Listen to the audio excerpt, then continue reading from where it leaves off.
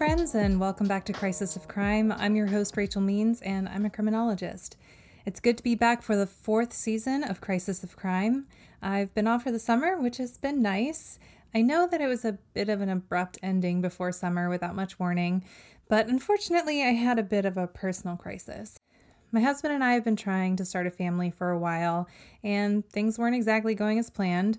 Long story short, I was told by my doctors that I, unfortunately, like many other people out there, have fertility issues. So naturally, as you'd assume, it was quite a shock because you never really expect it to be you. So the news really threw me for a loop. So it's taken me some time to get back on my feet, but I've been working really hard to get back to feeling like my normal self. And I just want to say thank you so much to all of you for sticking around and for being here today. Okay, enough about my emotional summer. Let's get into this episode.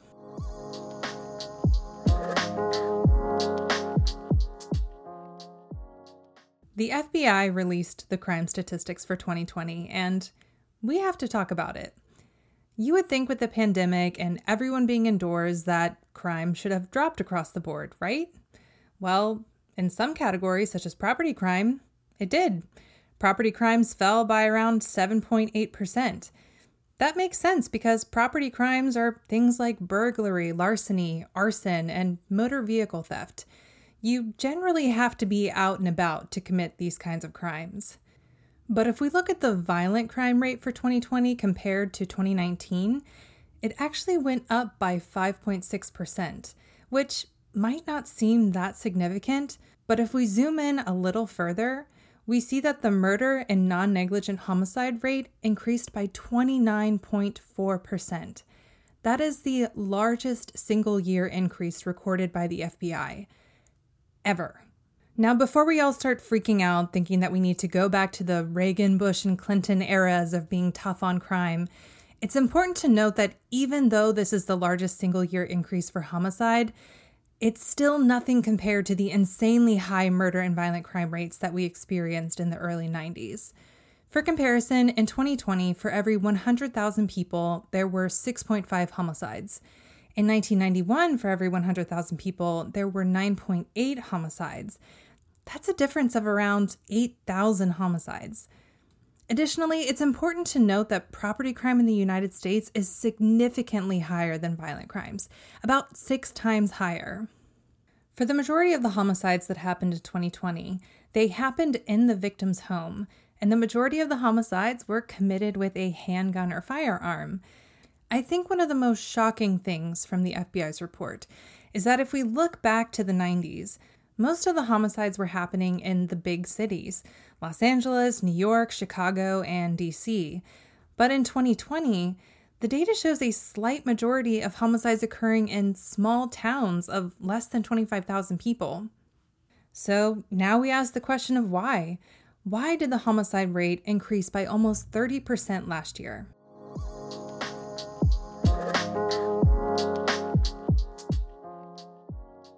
Right off the bat, I think the pandemic is probably what comes to everyone's mind first. We were all cooped up in our houses, possibly going stir crazy, but the reality is that some people likely hit their breaking points with the stress of the pandemic, the stress of not being able to leave their houses, the stress of losing loved ones or worrying about losing them, the stress of an unhealthy relationship that you are now physically unable to get out of, and more. The FBI's report doesn't go into details of why there was an increase in homicides, but researchers are contributing it to the pandemic and the political climate after the murder of George Floyd. Researchers at Florida State University suggested that perhaps the pandemic was increasing the likelihood of murder-suicides because of the psychological stress of the pandemic, which is possible, but according to the CDC, suicides actually fell by 5.6% from 2019 to 2020. The CDC did report that gun and alcohol sales increased in 2020, which is likely a contributing factor given that the majority of the homicides were committed with handguns or firearms.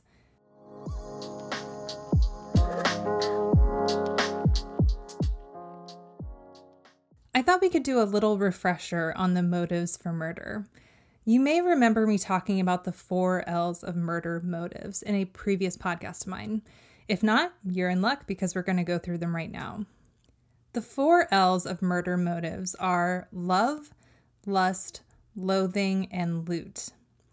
The love motive is driven by actual love for the other person. An example of this would be an assisted suicide of a loved one who is suffering with a terminal illness. The offender in this case has technically committed murder, but they did it because they didn't want to see their loved ones suffer any longer. The lust motive is usually driven by jealousy. An example of this would be if a wife told her husband that she wanted a divorce and that she had met someone else, and he decides that if she's not going to be with him, then she's not going to be with anyone. So he murders her and possibly her new lover as well. The loathing motive is driven by hatred of another person. An example of this would be if a person commits a hate crime by murdering somebody because of their lifestyle, such as being a member of the LGBTQ+ community. Lastly, the loot motive is driven by greed. An example of this would be a wife hiring a contract killer to murder her husband so that she can collect the insurance money.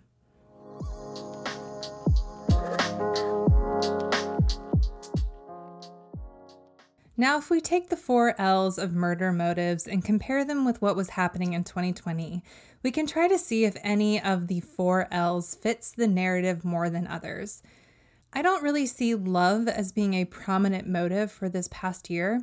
It already accounts for a smaller number of murders compared to the other motives, but on top of that, most people were terminally ill with COVID this past year and died alone in the hospitals without any type of assisted suicide. Unfortunately, the COVID virus did that all on its own. Lust is a possible motive, but it's difficult to say since the majority of people were not able to socialize this past year. Although, since the majority of homicides did happen in smaller towns where people were less likely to be as strict with quarantine measures, it is possible that some of the murders in 2020 were driven by lust. Loot, once again, could be a motive for 2020, and likely was for some, as there always seems to be a steady stream of people murdering others for insurance money or committing arson for the insurance money. But I don't think it's the reason for this 30% increase in homicides. It's likely just remained steady throughout, though. But for 2020, if I had to put my money on one of the motives, I would put it on loathing. If we start to piece together the puzzle of the stress of the pandemic and the quarantining and the financial struggles and the lack of resources and the fact that the majority of the homicides took place in the victim's home, we start to see a picture of toxic relationships getting to their breaking point and ending in a homicide. Think about it. If someone is in a relationship and living with a person who abuses them and they are now stuck indoors with this person around the clock, it's just a matter of time until things escalate. Researchers also mention the political climate after the death of George Floyd. To say that we're a nation divided is an understatement. And when people have strong disagreements with each other that escalate, it can often end in violence. So much tension was building throughout 2020, with the murders by police officers, the protests, the counter-protests, the fact that it was an election year, and the events leading up to the Capitol riot last January. So let's bring this all back around and try to figure out what criminological theories best explain why the homicide rate went up. Hopefully, as you've been listening along, you've been thinking about what theories best explain this increase. So let's see what we've got.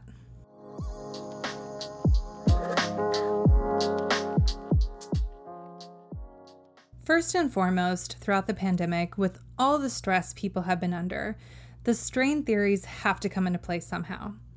As you'll recall, the original strain theory was published by Robert Merton in the 1930s, and Robert Agnew published the general strain theory in the 1990s, expanding on Merton's theory. But Rachel, aren't the strain theories usually used to explain less significant crimes such as theft, prostitution, and drug trafficking instead of homicide? Why, yes, it does indeed. But let's take a little bit of a closer look at the situation. Think about the financial burdens people were under with the stress of getting laid off or getting fired, not being able to pay rent and having eviction hanging over their heads, unsure of how you're going to buy groceries, having to still go to work and not having money for childcare or not having childcare available. not having health insurance and worrying about getting COVID and not being able to afford to go to the hospital. I mean, the list of strains goes on and on and on. Usually, according to the strain theory, people who are in these situations resort to those crimes I mentioned earlier: theft, prostitution, and drug trafficking, which also includes drug dealing. But in 2020, we all had to stay inside. In fact, arrests for drug sales, prostitution, and larceny or theft actually fell by around 30% from 2019 to 2020. So how can the strain theory be applicable? Well, according to researchers at Griffith University, they actually found that the general strain theory helps explain why there are intimate partner homicides, and that it's because of a combination of the strain and emotions with the lack of suitable coping mechanisms that leads intimate partners to murder their significant others. Since the majority of homicides in 2020 occurred in the victim's home, it's not a stretch to assume that a good amount of those homicides were involving intimate partner relationships.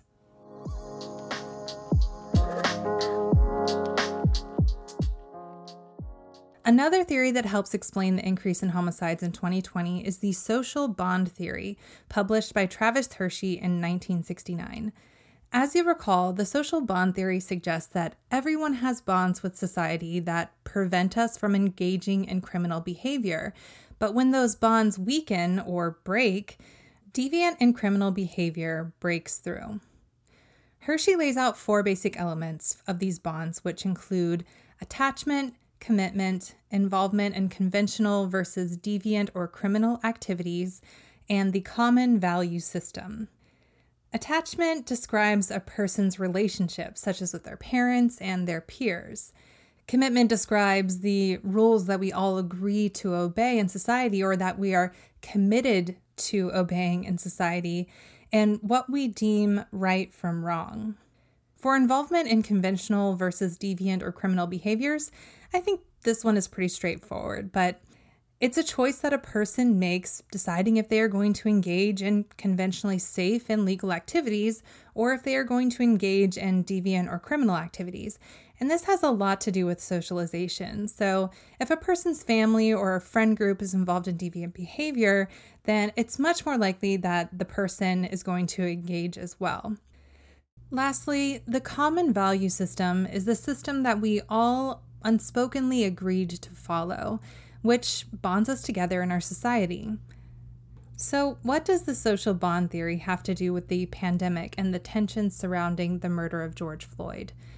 Well, think about our bonds with society over the past year and a half. I mean, it's like we can't agree on a single thing. Do we wear a mask? Do we get vaccinated? Do Black Lives Matter? Who is the real president? Is abortion murder? The list goes on. And the bonds that we have with society are no longer with society as a whole, but rather with a sub-society consisting of an echo chamber of our political and moral views. So when we hear messages from the opposite sub-society saying things that we feel are so morally wrong that it causes us to be outraged, our bonds with society weaken. Socialization also plays a huge factor in social bond. With the era of Donald Trump, a lot of people were no longer afraid to share their views, no matter how extreme or damaging they were. This caused a lot of people to genuinely hate each other. I mean, families have been torn apart because of it. And this once again brings up the loathing murder motive. People who are driven by hate can do some awful things. And with the encouragement of a whole echo chamber, people feel emboldened to act. I mean, just look at what happened last January. Now, do I think 2020 is the first year that people decided to start hating each other and acting on it? No, of course not. But I do think that this hatred mixed with strain from the pandemic and the political climate, and not to mention the differential association, has led people to act more on their hatred. And just a quick refresher, differential association is a criminological theory that describes how we determine what is acceptable behavior by those around us, and that we essentially become indifferent to criminal behavior when it is normalized in our social circles. It's unclear of whether or not differential association extends to social circles on social media, since when this theory was written, the internet wasn't even a thing. But if it turns out that it is, just think about how influential social media can be, not to mention all the inflammatory and misleading information that is out there and the effect that it has on people.